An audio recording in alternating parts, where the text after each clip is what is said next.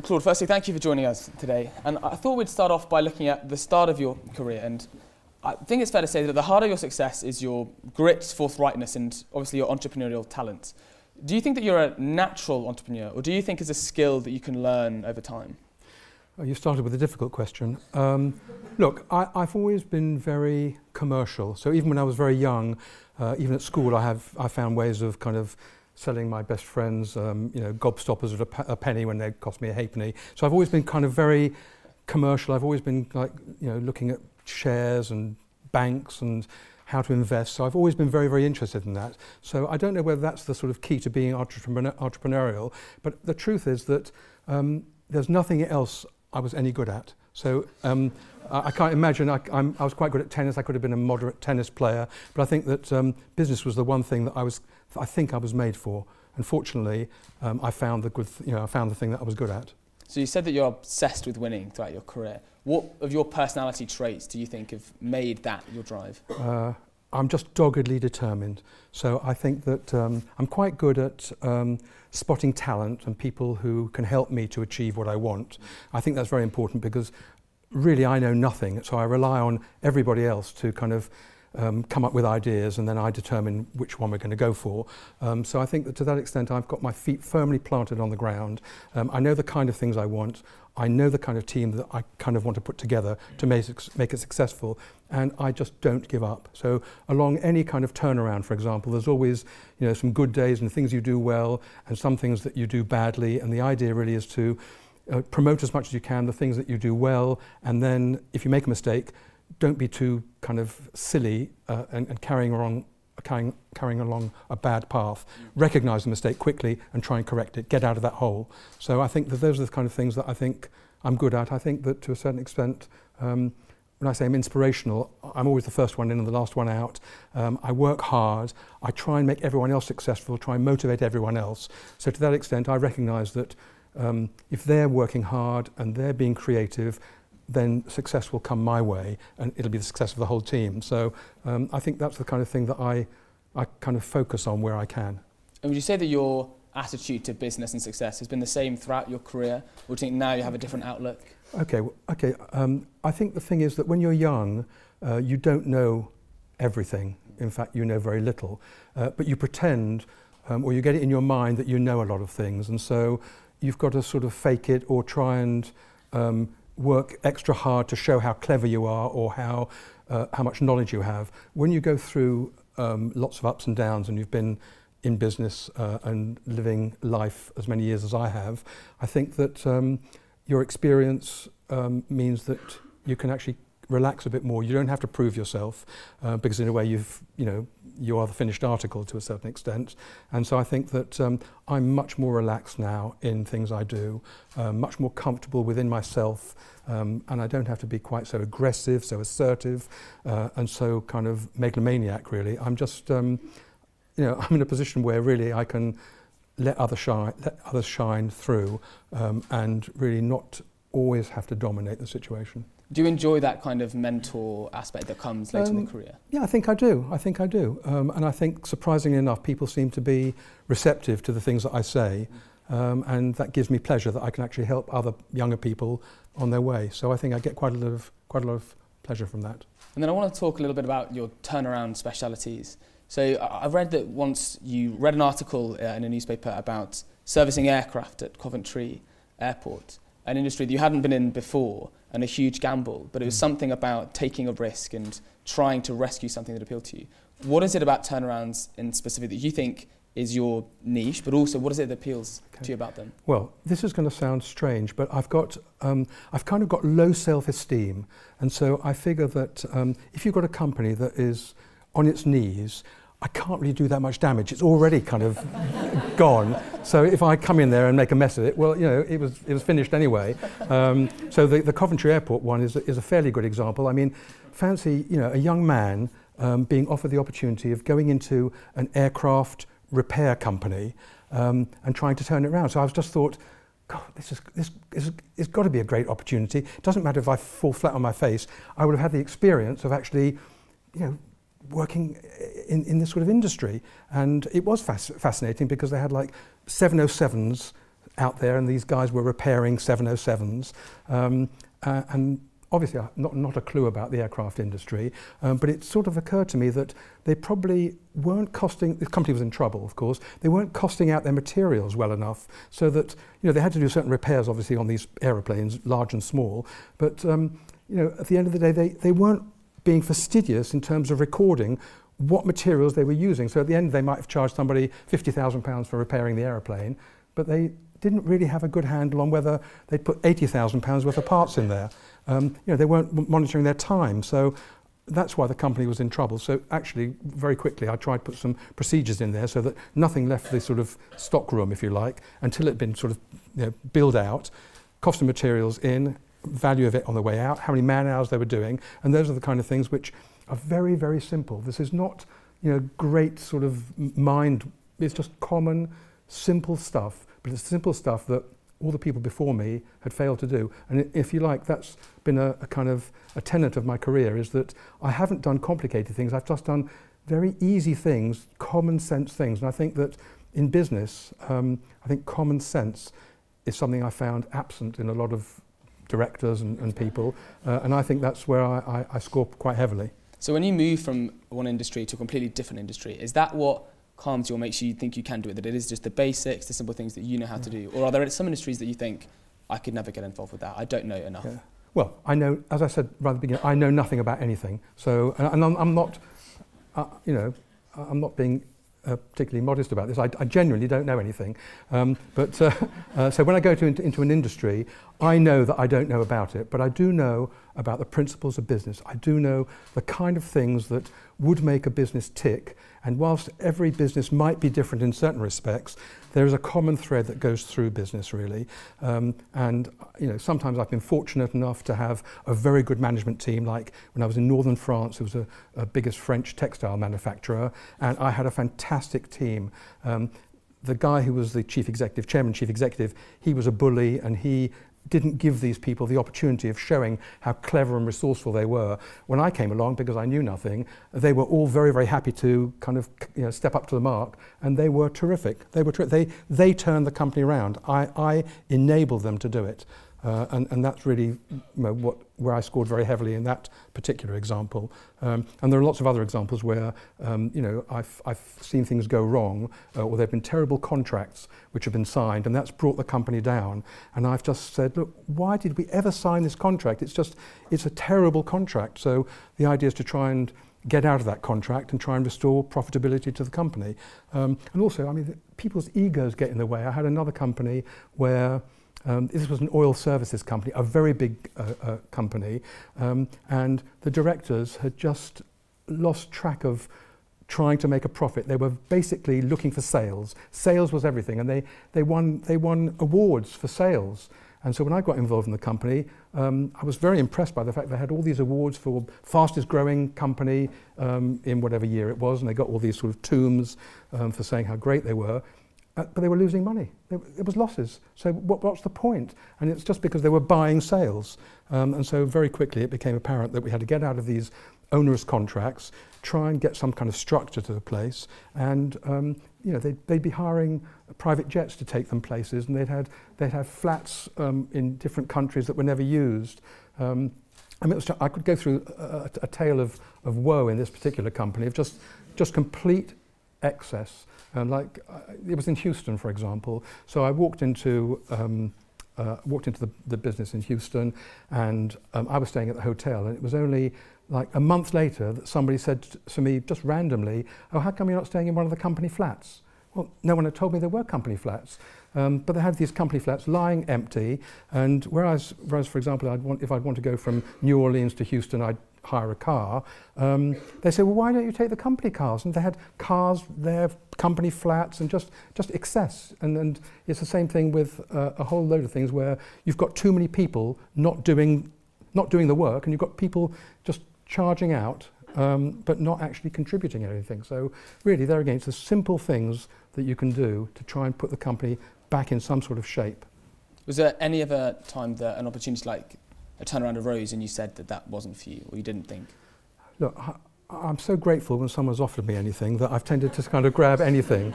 And also really, I like a challenge. I do like a challenge. So you said, is there any kind of thing that I wouldn't, any kind of company I wouldn't go into? Probably not. But what I do try and do now is not go into something, and in fact I'm resigned not to go into something that is going to give me a lot of aggravation. So, at my stage I suppose I can like pick and choose. I was offered something recently, but I looked at the company, and even though like 10 years ago I'd have grabbed the opportunity because it's a big company and that would have sort of satisfied my ego, the point is that it would have been too much like hard work, and I sense that that company is not going to survive. It's a retail company, and I don't think it's going to survive. So 10 years ago I'd have gone in there because what have I got to lose, but now I just walked away. So then when Lord Sugar parachuted you into turn around Amstrad in France and Spain, I think it was, going into a different country and a different culture, did that affect your work attitude at all? Well, the thing is that Alan Sugar is a one-off, and I'd come back from northern France, this textile company actually, and this guy said to me, are you looking for a job? So I said, well, yes, I am, as a matter of fact. So he said, I think I know somebody who might be able to offer you a job. So I said, oh, thank you very much. So he said, actually, it's my brother-in-law. So I said, oh, that sounds really good. So he said, give me your CV and I'll give it to my brother-in-law. So I gave him my CV, he gave it to the brother-in-law, and the brother-in-law said, no, he's no interest at all. So I said, oh, fair enough, nothing ventured, nothing gained. And then about 2 or 3 weeks later,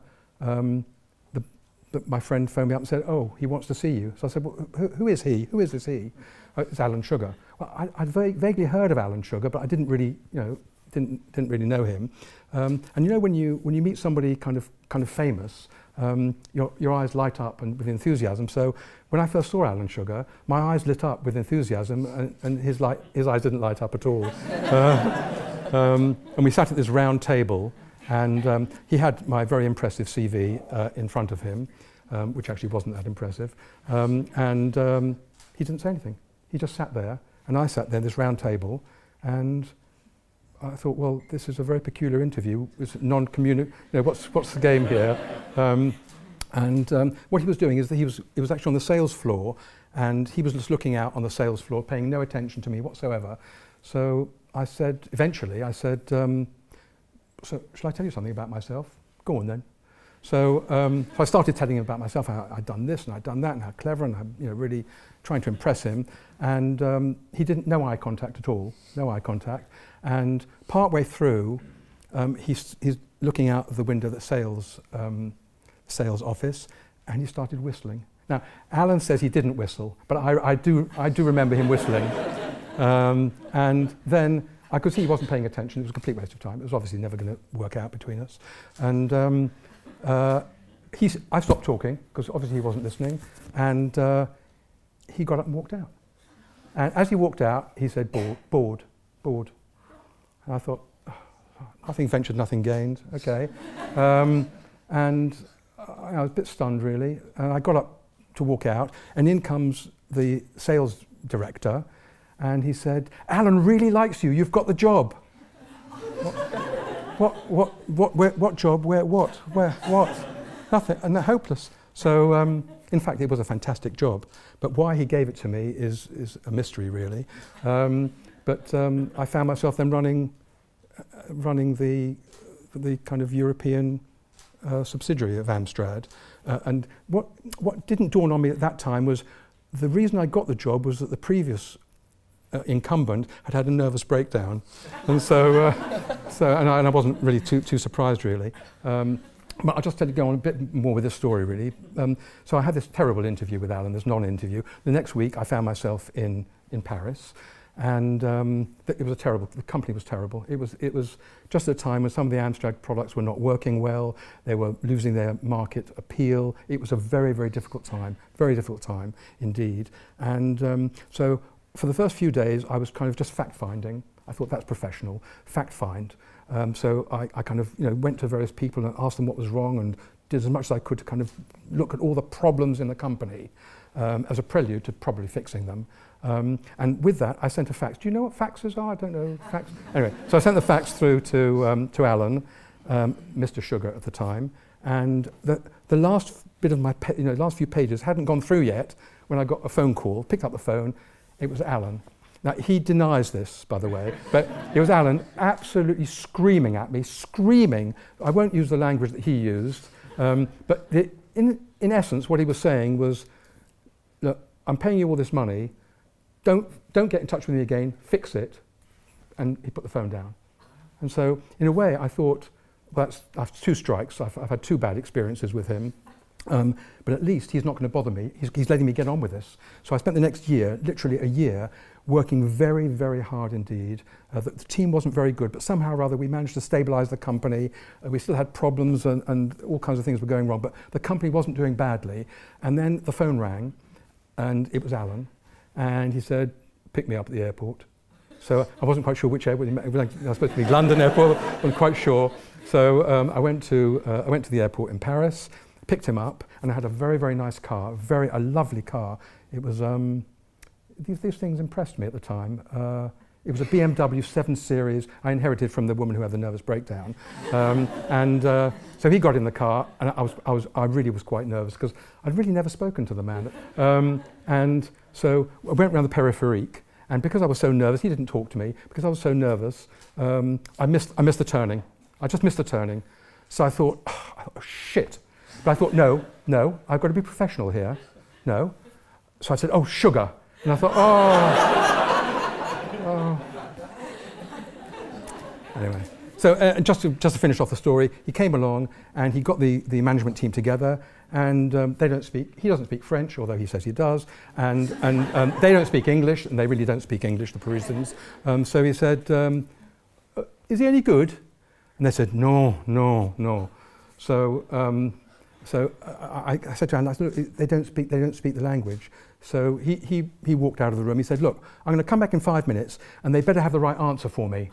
So I said, look, he's going to come back in. Whatever he says, just say oui. Whatever he says, okay? Just you got it. We had to practice a few times. They're a bit thick. And so Alan walks in, and he said, is he doing? No, what was he said?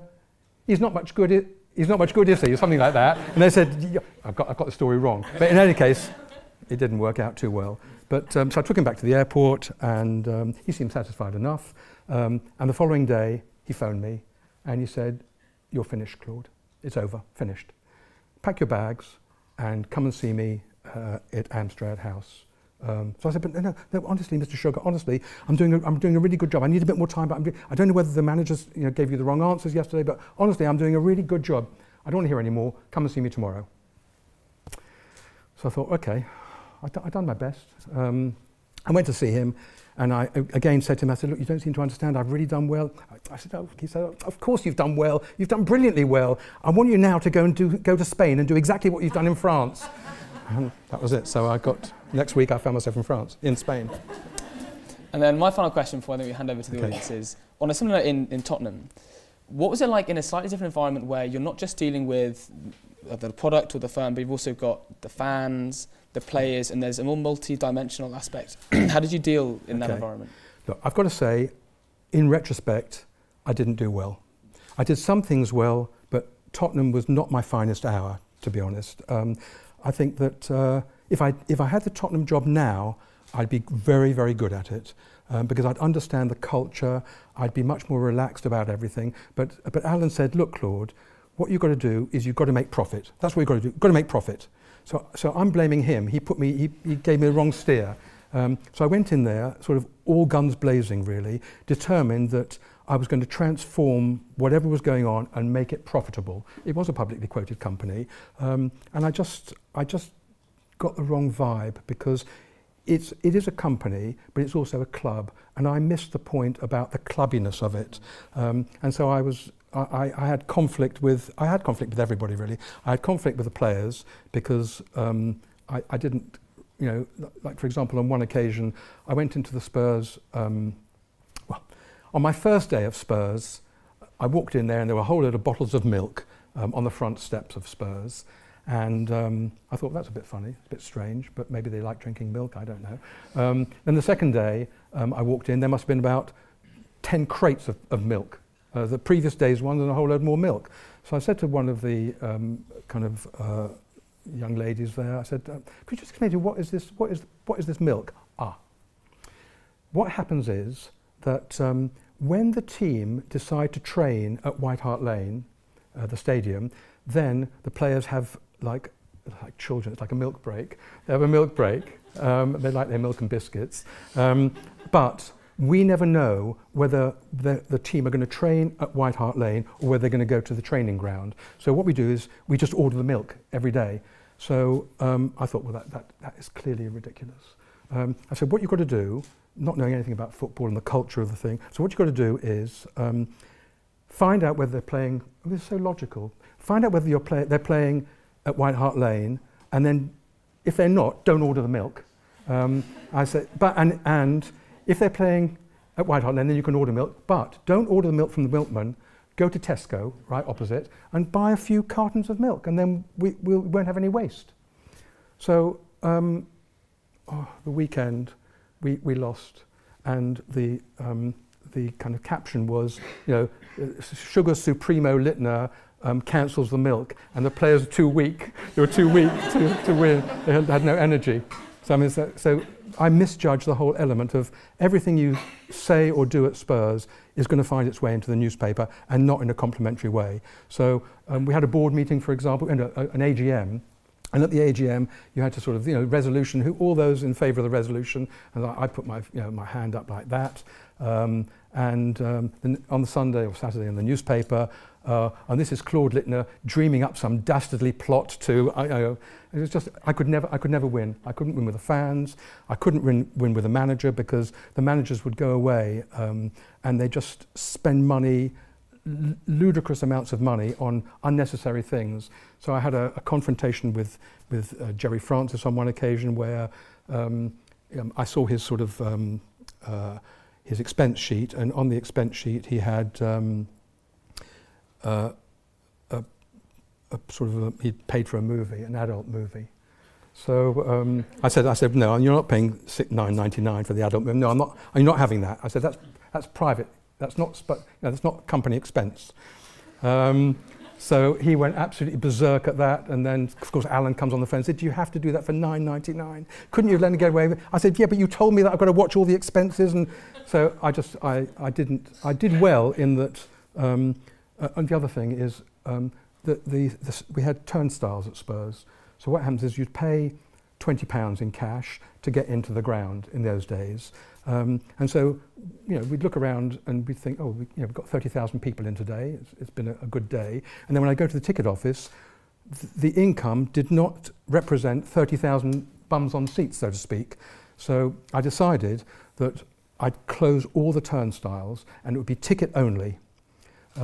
Well, of course, the style men, they went berserk, because it's been kind of from generation to generation. This was their business. So, somebody would give them a tenner, they'd put £5 into Spurs and £5 into their pocket. And that was a kind of typical thing that went on. So I stopped all that.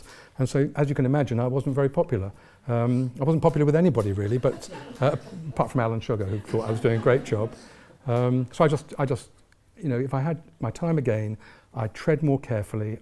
I'd be more sensitive to the football fraternity, be more careful with fans, try and appease them a bit more, and not go in sort of with just one idea, and that was to make profit. So I'm in a mess. Well, perfect. Well, let's open the questions up to the floor. So if you want to wait until the microphone gets brought to you, and then stand up when you do. Yeah, let's go to the hand there first. Thank you for speaking to us today. I'm really pleased to hear about your bad experiences with Lord Sugar, because he was here on Friday, and I had never fluffed a question in my life before Lord Alan Sugar, but it was an absolute catastrophe. So anyway. Can you not mess this one up so I can sort of say... I'll hold my nerve this time, but we'll see. So you've made your way through businesses that have actually improved the lives of many people, but around 35 to 45% of all the wealth in the US is inherited. And given the increasing inequality, it doesn't seem to be trickling down in the way that we were promised. So we have a situation where there's a huge amount of money and the political influence and power that comes with it, which is just sitting at the top with people who have no experience of the world. And there's others seeking who are working, 40 hours a week on minimum wage and have no chance of even owning their own home. So can we really say that we're living in a meritocracy? And if so, how come? And if not, what can we do to change that? Okay, look, that's a very, very deep question, to be honest with you. It's not easy to answer. But you talk about people who can't buy their houses, wherever it is. When I was young, I couldn't buy my house either. So it's only through working and saving and trying to do my best that I got enough money together to put a down payment down to actually buy my first house. So I'm very much against everyone having things for free. That's the message that Labour Party seem to be peddling at the moment, that you can have schools, university free, housing free, everything free. There's nothing that comes free. Nothing comes free. I think you've got to work for everything. And I think there are too many people, and I think the younger generation are probably guilty of this as well, is that they want things for nothing. They're not prepared to really graft, make their way in life. Some are successful, some are not so successful, and work for what you want to achieve. And not everyone can achieve, not everyone's going to get to the top. But I think there again, the most important thing is wherever you end up, is to be happy with what you're doing, because I think a lot of weight is put on earning lots and lots and lots of money, and the truth is that in the end you don't know what you're going to do with all this money. You can't take it with you, so you can pass it down to your children, you can make philanthropic gifts and things like that, but in the end I think that very, very, very wealthy people are doing their bit to benefit other people. But I think to a certain extent the problem is very great where you've got a number of people who have worked very hard and been very successful, and you've got a lot of people who actually just want everything for free. And I think that is the problem. So I think there is inequality, and it pains me that there's inequality, but I think that there's too many people who are quite willing to sit back and want things for nothing. And I think that's a real problem. So I don't know if what I'm saying is right. I'd be interested in hearing really what, how you feel about things really. But from where I'm sitting, I just think that I've worked hard and I've been very, very lucky. I don't deny that for a minute, but I've worked hard for what I've got. And from my point of view, if I can help the younger generation, make sure that my children and grandchildren are well provided for, as long as they're not going to go out and buy a Ferrari, but actually they're going to work and they've got the supplement of the fact that I've been successful and I can help them, then that's great. Then let's jump to the hand, you sir.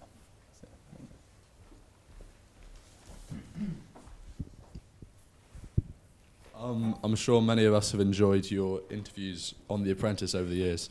I was just wondering if your interview style on The Apprentice alters at all from how you would normally conduct a business interview, and if you as in, do you change it for the entertainment factor at all, or is it just the same? Well, the point is that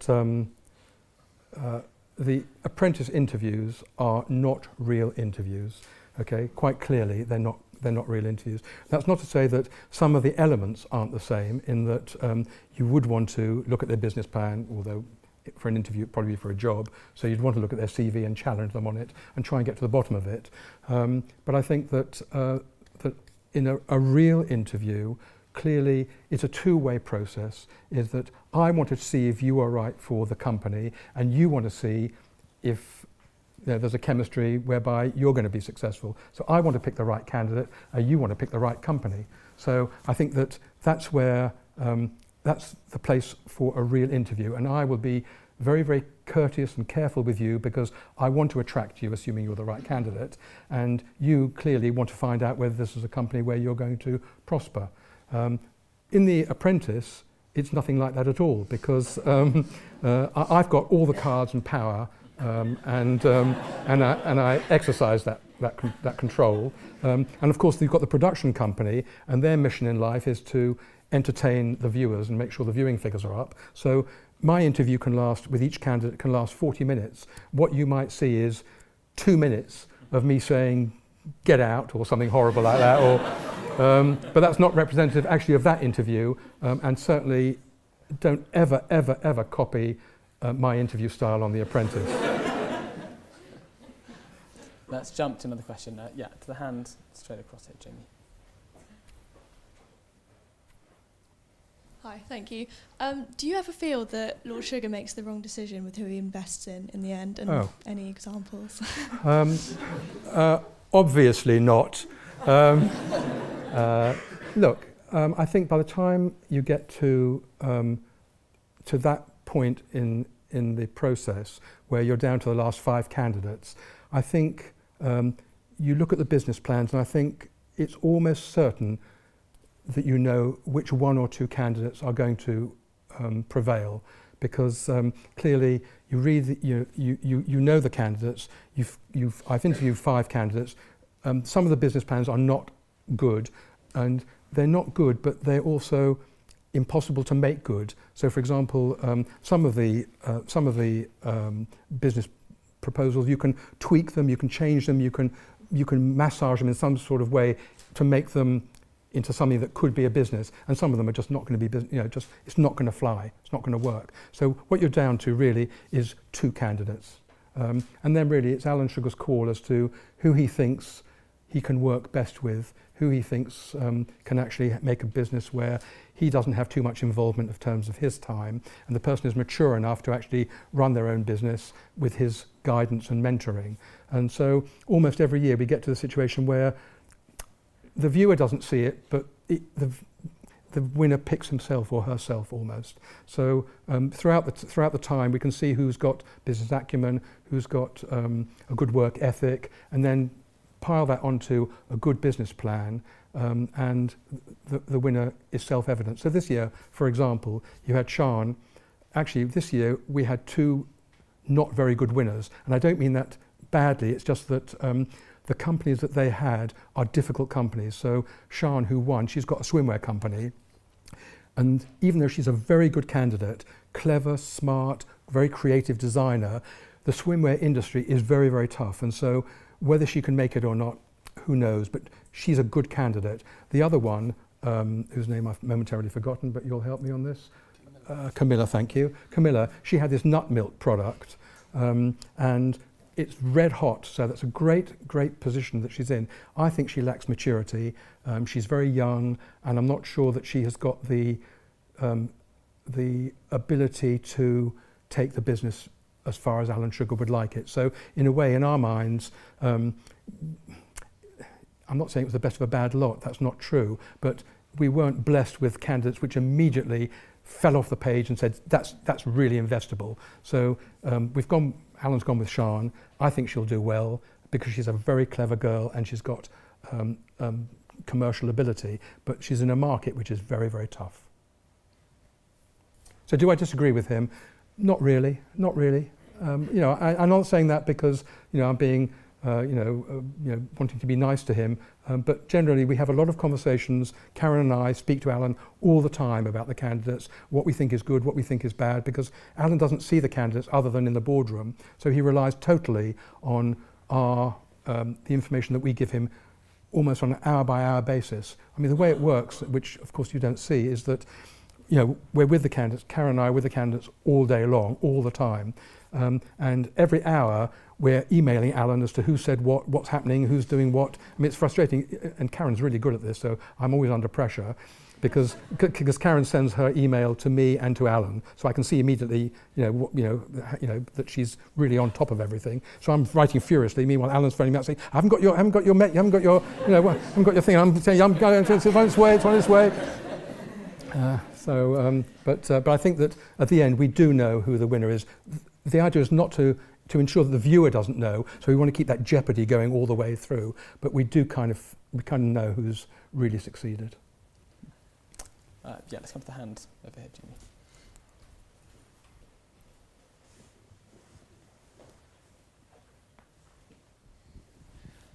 Thank you again, first of all, for coming to talk to us. It's been fantastic. But I just want to ask a sort of question about leadership in business, and I guess this can sort of cross over somewhat with The Apprentice as well, is that you sort of spoke about Lord Sugar earlier, saying he's sort of a 1 in a million, a sort of unique character and talent. And then you sort of said your own strengths very much lie in, marshalling people who are sort of very talented individuals. And so to what extent would you say that actually most leadership in business is about that sort of giving the space for people to perform rather than having a sort of unique sort of entrepreneurial skill set and well, sort of, one in a million kind of thing? Yeah. Well, I think it's both really. I've been with Alan on and off a long time, and he can be very annoying. There's no doubt about that. But he is brilliant, and I chair a number of his companies, but I chair them in name only, because the moment he walks in the door, my chairmanship kind of goes out the window, because he comes in and dictates exactly what he wants to hear. But he's just very, very clever, and he's not clever in a way which is show-offy or anything like that. He's just common sense. He's got a lot of knowledge about a lot of things that are quite surprising, really, and he uses that to good effect. So I think that he doesn't know everything, and I'm pleased that he doesn't know everything, because that gives me a sense of some sort of ego. But he comes to the board meetings, he asks very good questions, and he's just very, very clever. And so to a certain extent, I think that in order to manage companies, I think you've got to have that cleverness, and to a certain extent, I've got that commercial cleverness. And also trying to get the most out of people. Now, the way that Alan gets the most out of people is unfathomable, because he's, I'm kind of not exactly warm and cuddly, but I'm consensual in working with people. I want to get the best out of people, and I'm prepared to really do a lot to get the best out of people. Whereas Alan, he just evokes loyalty, and I'm in it myself, and he's not nice to me. I think he likes me, but he's not nice to me, but I know he appreciates me. I know that he values me, but he's never ever said, never took me aside, put his arm around me and say, oh, you're a really good bloke, Claude. Never. And I long for that day. But he's got a way of just,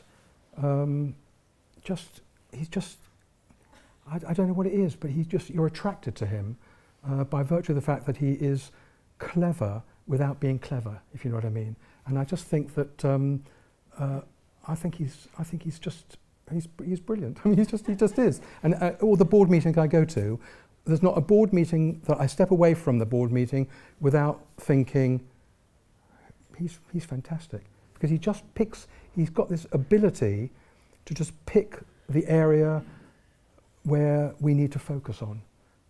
So I think he's good. Having said that, I work with his sons, and his sons would much rather speak to me than speak to the father, because I'm much more, not easygoing, but somehow or other, I'm more helpful. Alan's not helpful in the way that that I am. I know it sounds silly to say this.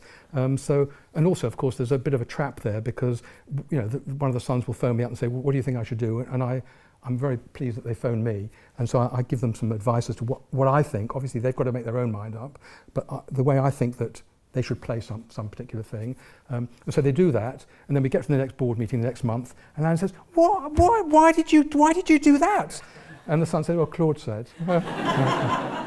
So, in a way, and Alan accepts that, but I get sort of lumbered with, kind of falling in between two stools. Let's jump to another question. Yeah, the hand in the back. Thank you very much for the talk. You mentioned a lot of instances where management didn't pursue the objective of profit maximisation. To what extent do you think that this is a result of the UK's corporate governance structure, with its heavy emphasis on shareholder capitalism?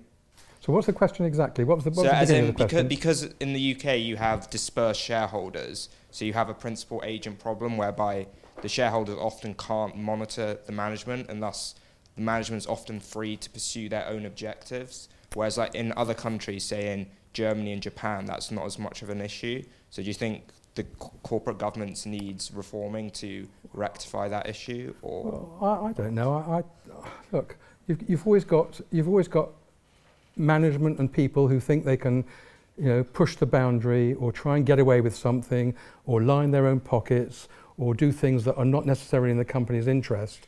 But by and large, I think that if you've got to the position of authority, if you're a director of a company, your objective is to make sure that that company succeeds. You want to look after your workforce, You want to make sure that you're doing socially the right kind of things.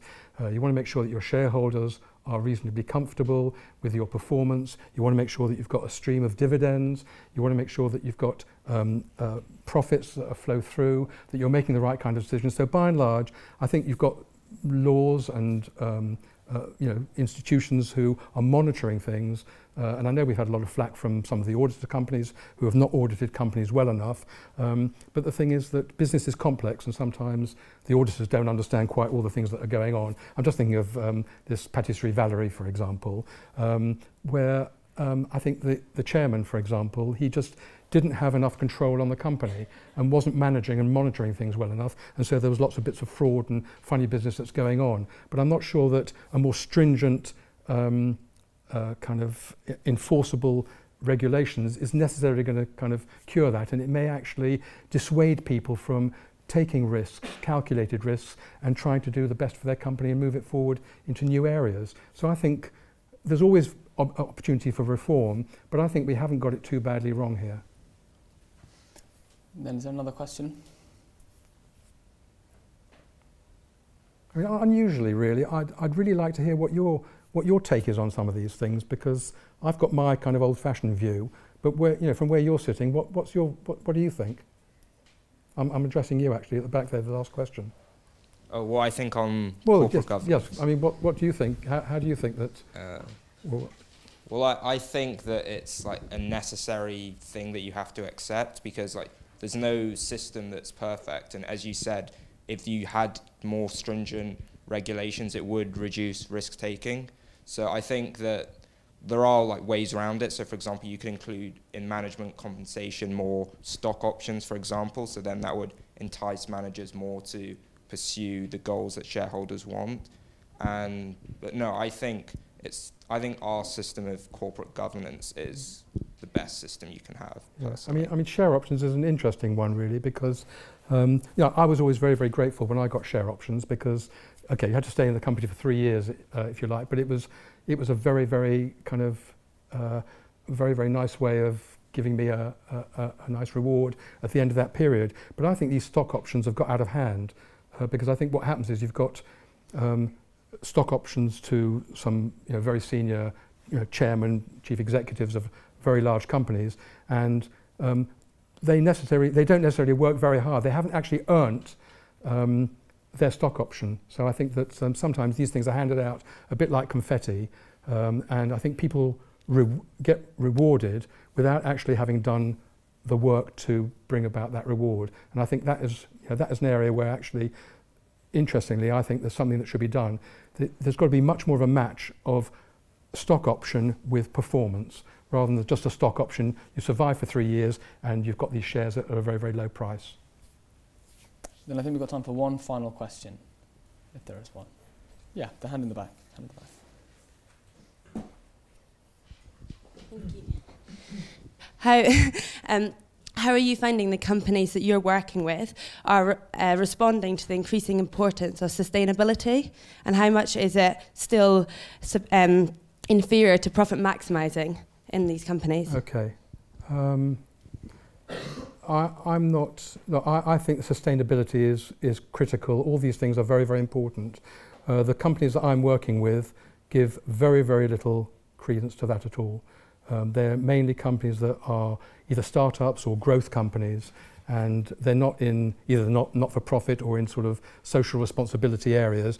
They're really just trying to carve a niche for themselves. So I think that my experiences I'm going at the moment, and when I look back at my experiences over my career, is that those kind of things have not featured very high. It's been much more, how much money can we make? How can we incentivize our staff to stay with us and create more value for shareholders?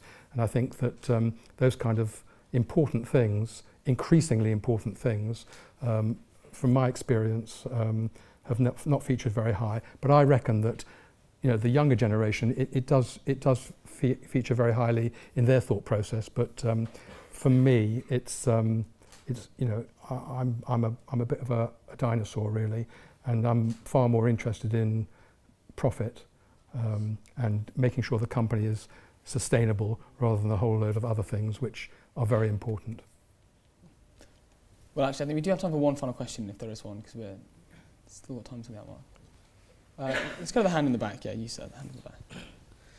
Right, maybe a trivial one, but you said you give quite a lot of your money to your kids, but if you're just spending money on yourself, what's your biggest luxury? Okay. Look, I think I'm a very unusual person, and I say that because I've never wanted anything. And I know that sounds very odd. I care about nothing material. I do not care. Also, my other problem is that I can't spend money. I've got it in my psyche so much about saving money. I haven't got a clue what I'm saving it for, other than for my children and grandchildren. Really, there's nothing I want. So I'm living in the house that I've lived in for nearly 40 years. I've done it up a bit. I've got electric lights now and things like that. But I don't care about material things. I don't. My pursuit has not so much been for money. It's been for turning a company around and making it good again. And I'm not a saint, because I've obviously wanted to benefit from that. But it's not just been the pursuit of money somehow. It's because I've got nothing I want to spend it on. I suppose I'm lucky that my children don't suffer from the same frailty. They have no problem spending money. But I just there's actually, what do I want? I'd like to carry on living. I'd like to be alive. I'd like to be well. That's what I want out of life. And all these material things mean nothing to me at all. I've got no interest in a boat, a plane. I don't care about it. I don't want it. It means nothing to me.